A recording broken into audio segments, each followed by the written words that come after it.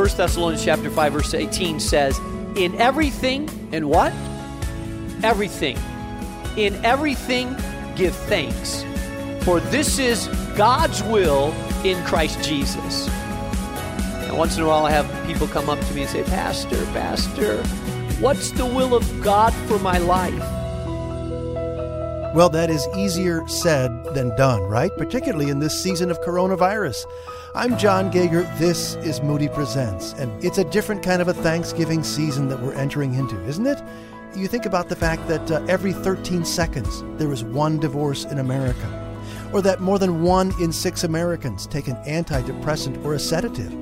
In fact, Americans are taking 34% more anxiety meds since coronavirus broke out. Wow. And all of that with our own personal troubles and trials, right? Locked up at home so much of the time.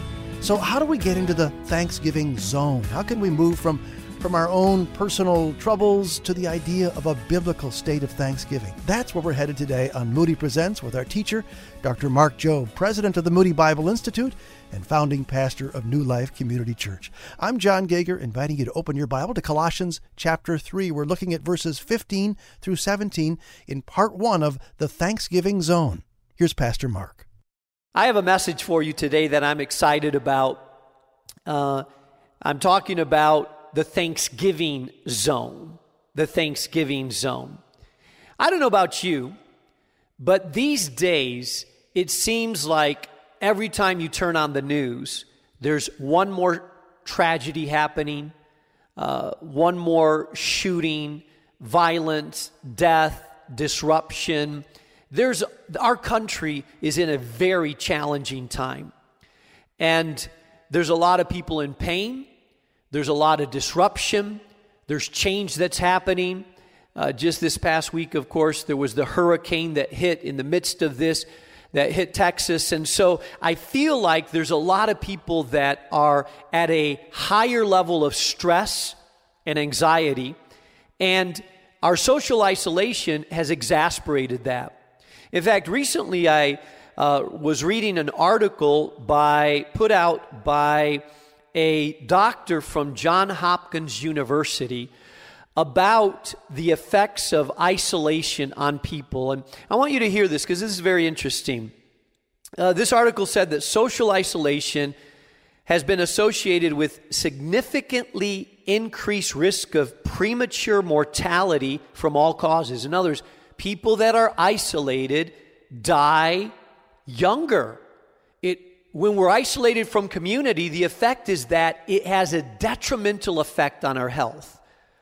The report found, including 50% increased risk of developing dementia when you're isolated, 29% increase in risk of coronary heart disease. In other words, 29% higher heart attacks when you're isolated, 25% increased risk for cancer, 32% increase for stroke, and mental health risks are also profound. The researchers reviewed dozens of studies and found a consistent relationship between social isolation, depression, anxiety, and suicidal ideation. So let me say this. Many of you have been forced into an isolation that you did not expect. You have had to pull away from family members, friends, church. You haven't been able to have the birthday parties like you normally do, weddings, funerals, school, work. And I want to acknowledge that this has had a very severe effect on a lot of people. And some of you are getting sick like you've never gotten before. And I don't know about you, but it feels like I've done a lot of funerals lately or been to a lot of funerals. And so I believe that God has given us a solution to fight against some of the effects of isolation on our life. Even though maybe the circumstances haven't changed, I believe that God has given us a powerful solution in the Word of God to help break away from this. And by the way, let me say that people that are isolated, even people that are isolated in the body of Christ, they start asking questions like, do people care about me? because when there's distance, there's questions. Do I really belong to this community?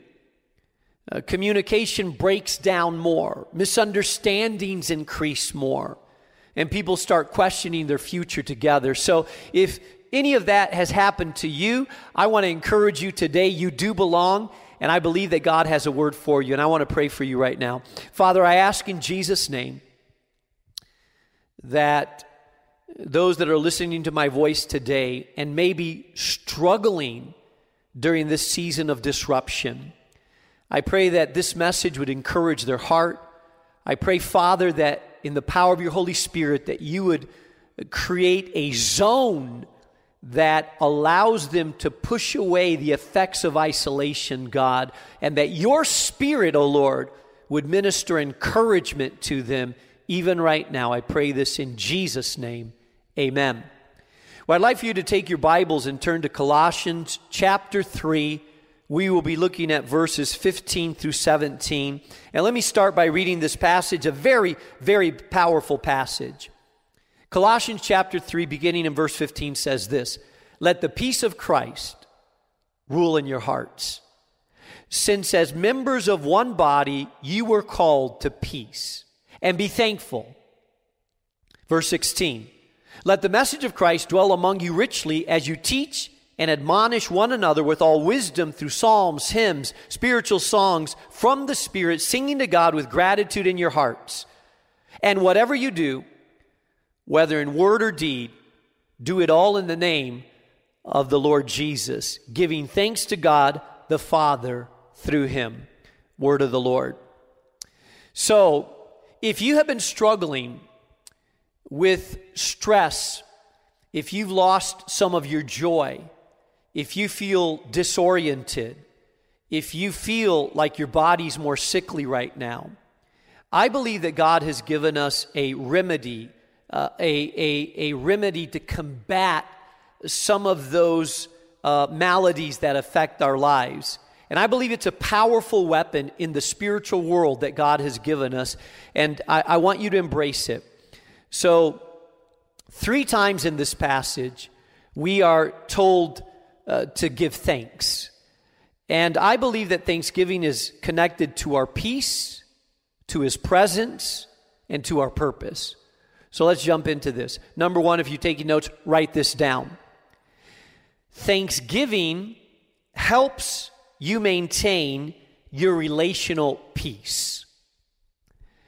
He says, let the peace of Christ. By the way, let me say that peace of Christ is more than just natural peace. If you are floating in a pool in 82-degree weather in Florida, you may be floating in that pool and you say, "Oh, this is so peaceful," with classical music in the background. And that's a kind of peace, but that's a circumstantial peace. The kind of peace that we're talking about right here is the peace of Christ. That is not a circumstantial peace, that is a supernatural peace. That is a spiritual peace. Not depending on your circumstances, this is a peace that depends on your relationship with God. So he says, let the peace of Christ rule in your hearts. And this word rule is an interesting word because it actually has the connotation of let the peace of God be the umpire or the decision maker in your life. It's a very specific word that means let the peace be the umpire, the one that makes decisions in your life. And so what the Apostle Paul is telling us is let the supernatural peace of Christ be the one that helps you in your decision-making process in life. Let he be the one that rule over your emotions. A judge makes a ruling. An umpire makes a ruling. He calls the shots, foul ball or good ball. He's able to call. So when we're stressed out, when we have circumstances that overwhelm us, the peace of God calls it out and says, His grace is bigger than that. The blood of Jesus has covered that. He calls it out. He rules over our emotions and over our hearts. Let him rule in your hearts, he says, since as members of one body, now he's talking about the people of God, we are connected to a community. And how are we connected to each other? The church was birthed on the day of Pentecost. Most scholars believe that the church was born on the day of Pentecost. Why? Because it was on the day of Pentecost that the Holy Spirit came. The Holy Spirit is our wireless connection to one another. We are one body. Jesus is the head. We are connected to one another via the Holy Spirit. We all have gifts, and we are connected to each other and meant to encourage and instruct and rebuke and love and care for one another as the prompting of the Holy Spirit knits it all together. So he says, since as members of one body, you were called to peace. That's our calling. And then it says something very interesting. In the midst of this, he says, and be thankful. Now, this is the common thread that's found in this passage. And 1 Thessalonians chapter 5, verse 18 says, in everything, in what? Everything. In everything, give thanks. For this is God's will in Christ Jesus. Now, once in a while, I have people come up to me and say, Pastor, what's the will of God for my life? And I always say, you need to start with what you know. And here's what I do know, that it is God's will for you to have an attitude of thanksgiving in everything. Do you got that? In everything. That means no matter, even in social isolation, even in the midst of COVID-19, in the midst of a recession, in the midst of social unrest, in the midst of some violence around us, God says, my will, what is His will? His perfect will is that we give thanks in everything. So, what's this mean? Well, when the peace of God and when we're operating in thanksgiving, the peace of God acts like an umpire when there's anger, envy, passions arise, and it restrains us. And thanksgiving does something powerful in our lives, by the way. I read to you what isolation does to us. Some of the doctors told us the detrimental effects of isolation. But you know, studies have been done also about thanksgiving and the effects, secular studies.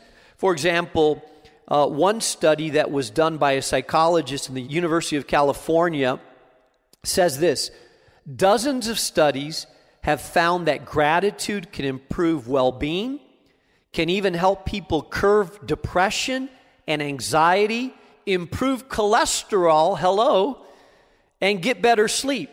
Wow. What is that, a medication? No, it's the power of thanksgiving. Now notice, I read earlier that doctors say that social isolation causes depression, causes sickness. The antidote to some of this, if we can't get together yet and life can't go back to normal yet, the antidote to this is the power of thanksgiving. Another psychologist at Eastern Washington University, he says, grateful people engage in more exercise, have better dietary behavior, are less likely to smoke and abuse alcohol. Many studies have shown that grateful people tend to be happier overall. Come on. A psychologist is discovering this, but God has stated a long time ago that in everything we are to give thanks. In other words, if you are a follower of Jesus, if you are a believer, then your natural default mode should be the attitude of thanksgiving. In other words, thanksgiving is a positive focus on what is going well and a grateful spirit that honors the person that makes it go well, and that is God Himself. So a spirit of thanksgiving is saying, yeah, I know I'm in the middle of COVID, but thank you, Lord, that I'm still breathing, and thank you, Lord, that I'm still well. Thank you that I have a roof over my head, and thank you that you're in control, God. Thank you that the sun is shining. I may not be in Florida right now, but hey, it's hot down in Florida. I'm in Chicago. Thank you, Lord. It's a spirit that says, I'm going to be content. I'm going to focus on what's going well because my God is in control and he sits upon the throne. You're listening to Moody Presents. In this first of a special two-part Thanksgiving message titled The Thanksgiving Zone. That is appropriate for this year with all of its fears and uncertainty, right? We invite you to visit our website where you can hear today's message again. Maybe you missed part of it, or there's a friend that you know would like to hear it. You'll find it at moodypresents.org. moodypresents.org. Now back to today's message with our teacher, Dr. Mark Jobe. So, that's the first thing I want you to understand. Not only does it help maintain relational peace, and by the way, when we are thankful, we're less crabby, less grouchy, less critical, and less cynical. How many of you have found yourself a little bit more harder to get along with these days? The stress, the pressure has made some people more crabbier, more critical. I see people snapping more rapidly. I've seen people get into a lot of social media arguments. It seems like there's a lot of volatility right now. And grateful, thankful people, it helps diffuse the critical, the negative, because when you're grateful and thankful, there's a positive sense of God is at work and I'm grateful for what God is doing. And so it helps, it oils our relationships and helps our relationships move forward. Secondly, what we learn is that thanksgiving helps maintain spiritual renewal. Look at what it says in verse 16. Let the message of Christ dwell among you richly as you teach and admonish one another with all wisdom through psalms, hymns, and spiritual songs from the Spirit, singing to God, here it goes, this translation says, with gratitude in your hearts. So not only does Thanksgiving help our relational peace with other people, but Thanksgiving also helps us maintain our spiritual renewal. The Apostle Paul is telling them, hey, the message of Christ needs to dwell in you richly. I love that expression, by the way. The message of Christ shouldn't just be salted on us. It should dwell within us richly, powerfully. It should saturate every part of our being, every fiber of our body. Every neuron in our brain should be saturated with the message of Christ because we are followers of Jesus.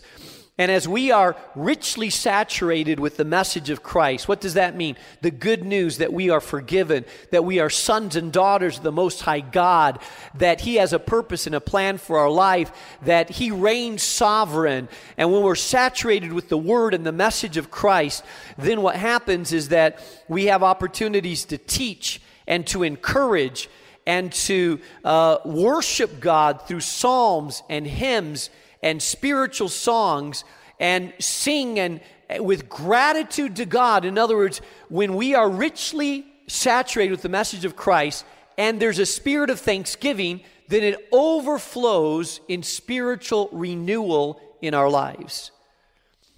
I love that it says singing to God with gratitude. This translation says with gratitude in our hearts. Actually, the word used there for gratitude is the word charis, which is the word for grace.